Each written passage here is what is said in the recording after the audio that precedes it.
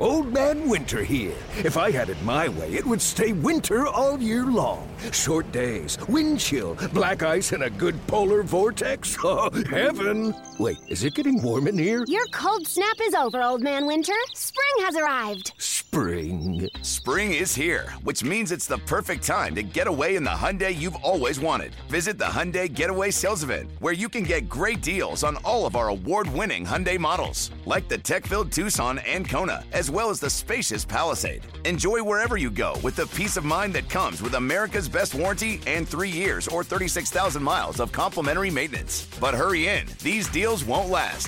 Add more joy to your journey at the Hyundai Getaway Sales Event. Now get 0% APR or up to $1,500 bonus cash on the Hyundai Tucson. Now, during the Hyundai Getaway Sales Event. Offers end soon. Call 562-314-4603 for details. So how you guys holding up? Baseball's Final Four is afoot, and the Mets have got to feel like Duke or Kentucky. Supposed to be a blue blood, didn't even make the tournament this year. And the question is, what does that do for you? You still watching baseball? Seeing there's a Kay Hernandez tearing it up in October, but knowing it's Kike and not Keith? Whether you are or aren't following the bouncing ball, we're going to look back at 2021 just a bit, but forward to 2022 a lot, if you have 20 or so minutes and want to hear a really cool song. Mets in the morning. Mets in the morning. Oh yeah. Mets in the morning. Gonna tell you what the Mets are doing while coffee is brewing. Now here's Josh Lewin, a scootily down. Welcome, bonjour, hola, ni hao. The weekly edition of Mets in the Morning is back in your earbuds. And as Veronica Corningstone used to say at the Channel 4 News Desk, thanks for stopping by. Josh Lewin with you. We're going to hear from the always interesting to talk to Luis Guillorme later on, first in a series of interviews to bring you this off-season. Current Mets, future Mets, former Mets, big old grab bag, really. Let's start by acknowledging it is tough to watch the playoffs with the Mets having drifted so far from them this past August and September. I was looking at Fangraph's number of wins expected from back in the spring training, and some of the teams that did make the playoffs were definitely not supposed to have been there. The Giants were pegged for 76 wins.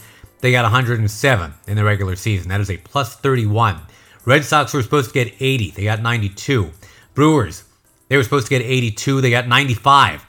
I'll give you another team that almost made the playoffs at Seattle. Mariners were supposed to get 74 wins. They got 90. That's a plus 16. And they did that with a lot of help from former Mets, not just Jared Kelenic, the prospect traded for Cano and Diaz, but Mets who had been mediocre at best in blue and orange. They were amazing in blue and green. Paul Sewald and Chris Flexen. You guys can take a bow. But anyway, on the other side of that Fangraphs spectrum, the Padres were supposed to win 95. They won 79. The Nats were supposed to have won 81. They won 65.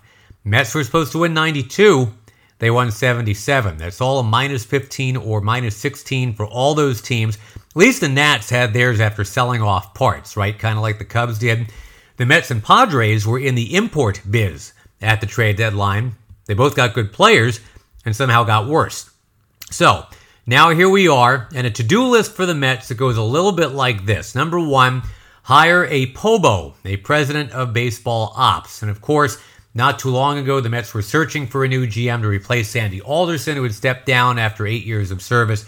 One of the first people the Mets interviewed, let's not forget, was Chaim Bloom, who headed up the Tampa Bay Rays baseball ops, did a very nice job of that. Seemed like a natural fit for the Mets because he was supposed to have really wanted the Mets job. Everybody in baseball thinks he hung the moon, young guy. But Jeff Wilpon already had his man. He made what he called an out-of-the-box choice of Jacob deGrom's agent, Brodie Van Wagenen. Of course, that did not go quite as Jeff Wilpon hoped. So, Bloom had to wait another year to get his big chance, got it with the Red Sox, and that was a tough gig at first. I mean, he had barely settled in. He had to fire Alex Cora, who everybody loves. Then he was told you got to get rid of Mookie Betts. And he throws in David Price in that deal too for Alex Verdugo and a couple of prospects. He gets crushed by the New England media. But look what happened after that. He brings in Kike Hernandez at a bargain price. He signs former Rays, or ex-Rays, as I like to say, Christian Arroyo and Hunter Renfroe. And he claims Garrett Whitlock from the Yankees of all teams. So Basically, Chaim Bloom hits a bases-clearing triple, and one can only wonder what that at-bat would have looked like had it been at Citi Field and not Fenway. But, as a wise man once said, it is what it is. I'll give you a sidebar on that. If you watch enough Judge Judy, and Lord knows I do watch a lot of Judge Judy, I would estimate 85, maybe 90% of the time, whoever loses the case during his or her exit interview looks at their shoes and says those exact 5 wonderful words. It is what it is. I would love to see the advanced metrics, but I think I'm right. It's got to be 85 to 90%. Anyway, since the Mets took a called third strike when they had the chance to grab a Chaim Bloom, here we are again. And as you probably heard, it looks doubtful they're going to land a so-called big fish. No Theo Epstein, probably not on David Stearns or Billy Beane, but at least the search is underway. And from there, we arrive at step 2, which is got to hire a new field manager. Fun fact, the Mets are on their way to hiring their 5th manager in 5 years here. It's like the drummer from Spinal Tap. There is no stability in the skipper's office at all. And that trickles down. Trickles down to the clubhouse in terms of continuity. So this is a big hire. And who could it be? Who should it be? I think you want someone who's going to be around for years, not months. There are some easy names to frisbee on out there. First and foremost, do you take a second bite of the apple with Carlos Beltran? If Alex Cora and AJ Hinch are both managing now after their suspensions for whatever went on in Houston 4 years ago, why not Carlos Beltran? Time served, take 2. If you don't do that, 2 former Rangers guys, not Mike Keenan and John Tortorella. I mean, Buck Showalter and Ron Washington, I think, merit some consideration. Let's take Wash first. Baseball lifer, potty mouth that would make Chris Rock blush, maybe even Lenny Dykstra blush. Profane and profound is what I used to say about Ron Washington when he was in Texas. He'd be an inspired choice, minority candidate, currently Atlanta's third base coach, gets rave reviews there. He is seasoned. He is 69 years old, but he has the energy of a teenager. Infield defense guru, I like that. Widely credited for the development of a lot of Atlanta's young stars. And lest we forget, he served as a minor league coach and manager for the Mets for 5 years back in the 90s. When he took that job in Texas, the man he replaced is the other name we just mentioned, Nathaniel William Showalter, a.k.a. Buck. Hasn't managed since 2018 with the Orioles, been on TV a lot since then. Says he's not retired. He's 65. He was manager of the year in 94, 04, and 14. So every 10 years you get a manager of the year thing with Buck. 1,550 regular season big league wins. Bruce Bochy, another skins on the wall guy with some Mets ties. He had a brief Mets playing career, coincided with a 15-game losing streak in 1982. Wasn't his fault. Maybe more importantly, he's a future Hall of Famer. 3 World Series titles as the Giants manager. Did an amazing job in San Diego as well.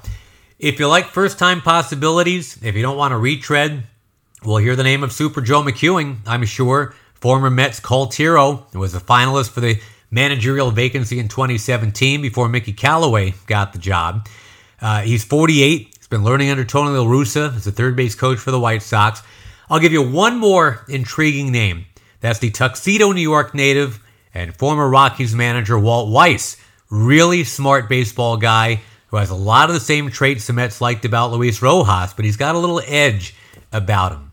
He will confront players. He did that with Nolan Arenado in Colorado. He confronts issues. He gets them resolved. Nothing lingers with Walt Weiss. And hey, not for nothing, the AAA manager's job is open too. I mentioned the Mets are about to have 5 different managers in the last 5+ seasons. Well, the team's looking for a 5th AAA manager in that many seasons as well. The Chad Kruger era ended very quietly and quickly in Syracuse. There was one player that had a really good year. It was an outfielder that we saw briefly with the Mets. Khalil Lee was a AAA East All-Star. 451 OBP. Makes Brandon Nimmo look like Juan Lagares. 451 in any league. That's an eye-opener for sure. All right, speaking of the minors, the Arizona Fall League is underway for various Mets prospects to get a little more seasoning. It opened with a bang for the first-round pick out of Austin, Texas, Brett Beatty. His very first game there, he reached base 4 times with 3 of those at-bats against Padres top prospect Mackenzie Gore. We're going to be interviewing Beatty and some of the other Mets prospects down there in Phoenix. Reason number 703 to stay subscribed to Mets in the Morning all winter. The Arizona Fall League underway now using a pitch timer, larger bases, the automatic ball and strike system, at least at the park where the Mets guys are playing their home games. They're regulating the shift. So lots of reasons to peek at what's happening there besides just the prospects, because it's kind of a baseball petri dish. And it's not just Beatty down there for the Mets. He had been just okay at Double-A after killing it at Single-A. I think he's going to be terrific. But there's also Carlos Cortez on board. He's a really good hitter looking for a position. There's Corey Senger, a defensive catcher who needs to hit more. A lot of intriguing guys there. We'll be introducing you to these fellas one by one beginning next month.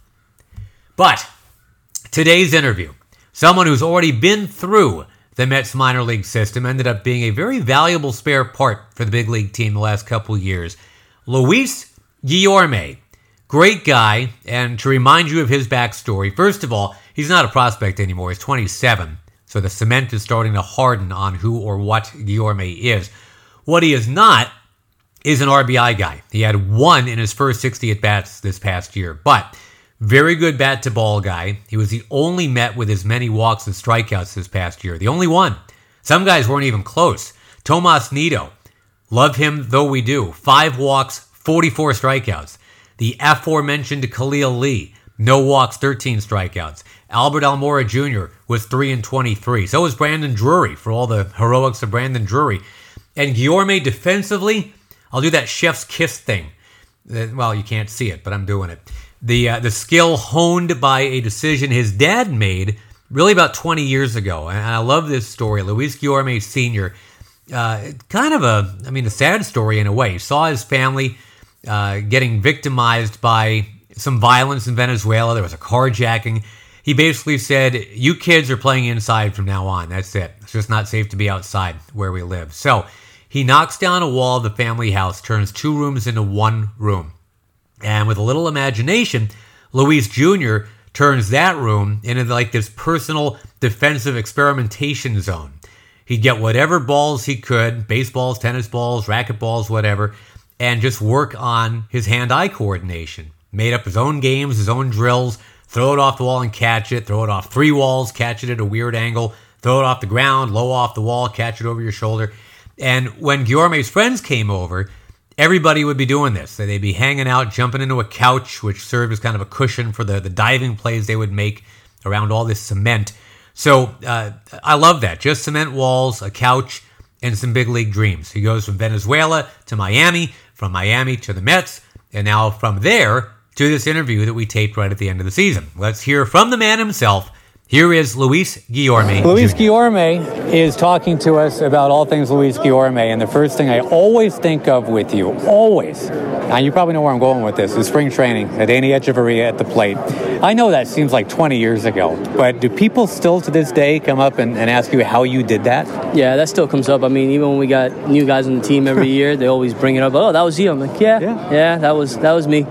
How did you get away with playing it off in real time like it was no big thing, like you'd done this 40 times before? Honestly, to me, when I had that bat in my hands, it felt like a lot longer than it was. But then I went to watch the video. It was literally a split-second thing, just 5 seconds, caught it, threw it back, and that was it. Has there ever been anything comparable to that in either your baseball life or your off-season life? I mean, like, did you snatch a fly out of midair at any point? I mean, no. I think I've always just been good with hand-eye stuff, so it just kind of happened at that moment.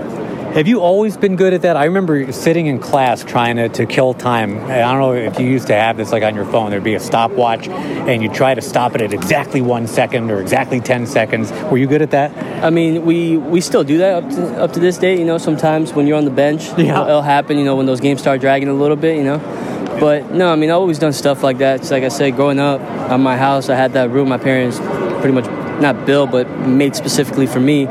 It was just 4 walls, and I could see how fast I could throw a ball at a wall, bring it back, throw it back, over my shoulder, stuff like that. So I've always been into little random things like that. I don't mean to get too like Hallmark Channel with this, but I've always found it fascinating about the why they built that room for you, just to make sure you had a safe haven, is what I've always heard. Can you tell us about that? So yeah, you know, living in Venezuela, we didn't live in the back part of Venezuela, but at the same time, it wasn't the safest to go outside by myself on my own. So I had that one room where it was literally, like I said, 4 walls. There was a couch in the corner, and I would just spend hours in there. As soon as I got home from school, I had ball in the glove in my hand, little rubber ball, and I would just chuck it at the walls and see what I could do with it.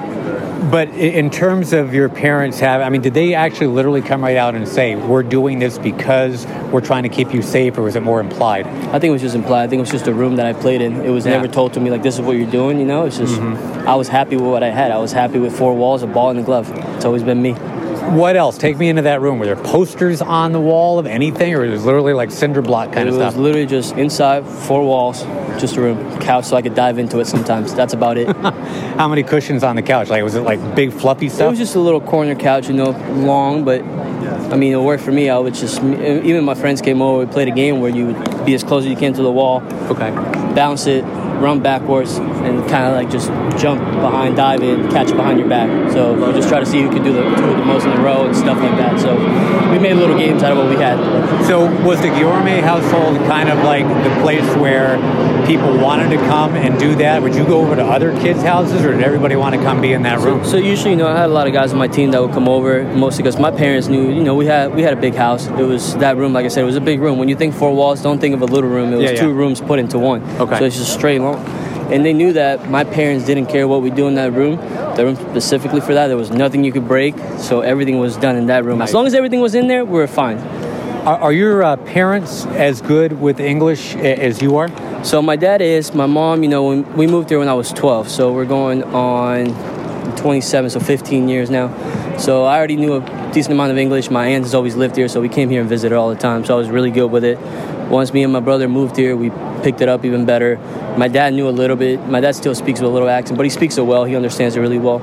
My mom, she understands it really well. She still doesn't speak it well. She's never around that many people that speak English without us, so she's never really had the need for it.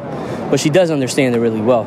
I think for her, it's more of her being scared of speaking it and messing up than anything, but she does know what people are saying to her. Do you find that the more you speak English and that's your first language, do you start forgetting some Spanish here and there? So I think for me, I came at the right age where I knew Spanish really well already. I was 12 and I knew a certain amount of English, so I haven't forgotten it. If you speak to my brother who came when he was 8 years old, he had to learn English out of nothing. Yeah.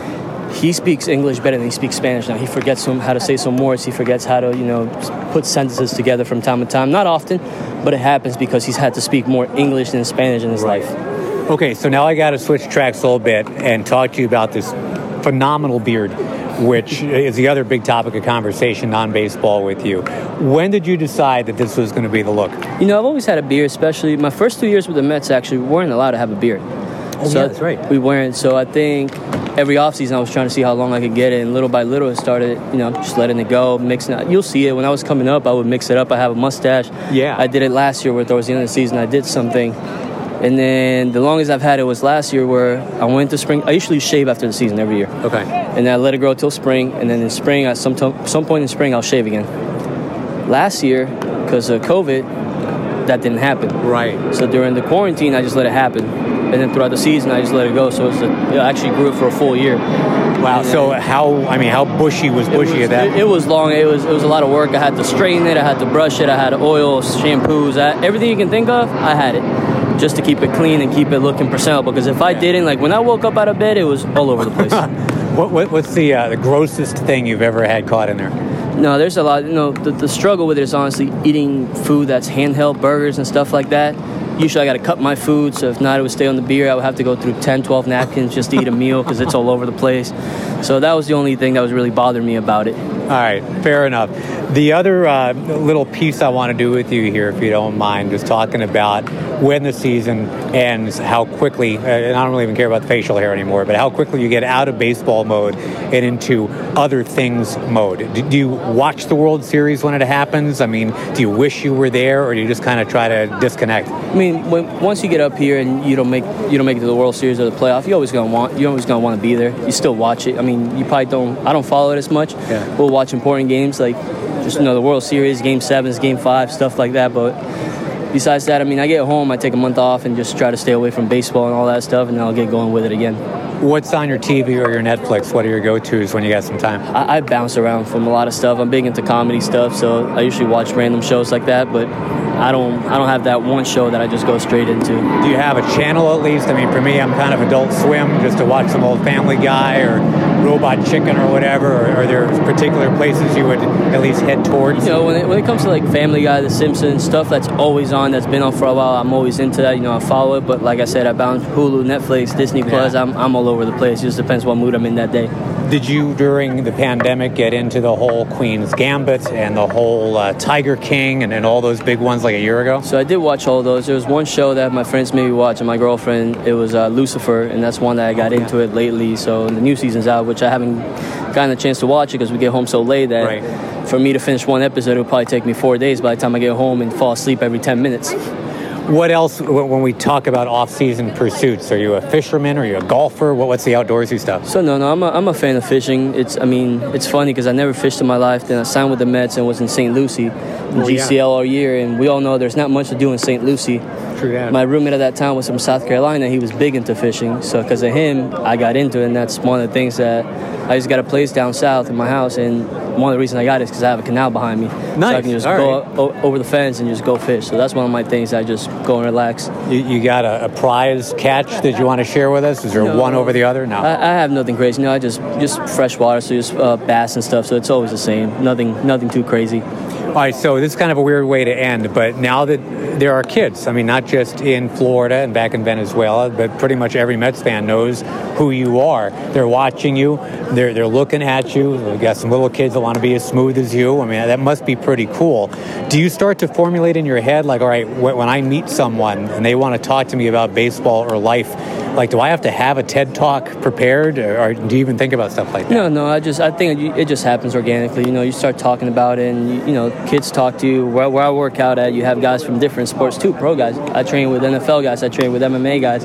They're all in the same gym, so everybody's always talking about, oh, what do you do with this? What do you do with that? So it's never one specific thing. You always have different conversations with different types of people in different types of places in their life. Fascinating man you are. Thank you, pal. No problem. Thank you. Boom shakalaka. Nicely done, Luis. Thank you. Hope you enjoyed getting to know him a little bit better. Next week on Mets in the Morning, we are going to have a little bit more of a dive into the Mets minor league system. We will start to tell some World Series stories probably too, because we're going to be close to that. But for now, gotta go. There's a house band playing, and I know you want to meet him. On keyboards, that was Wes Gardner. Slapping the bass, Jeff Francoeur. The horn section, that's Danny Heath. And on drums, Oliver Perez. This is Josh Lewin. Thanks so much for tuning in. This is now a weekly operation until the first games of spring training. So come on back next week. We will do it all again. Take it easy. Let's go Mets. See ya.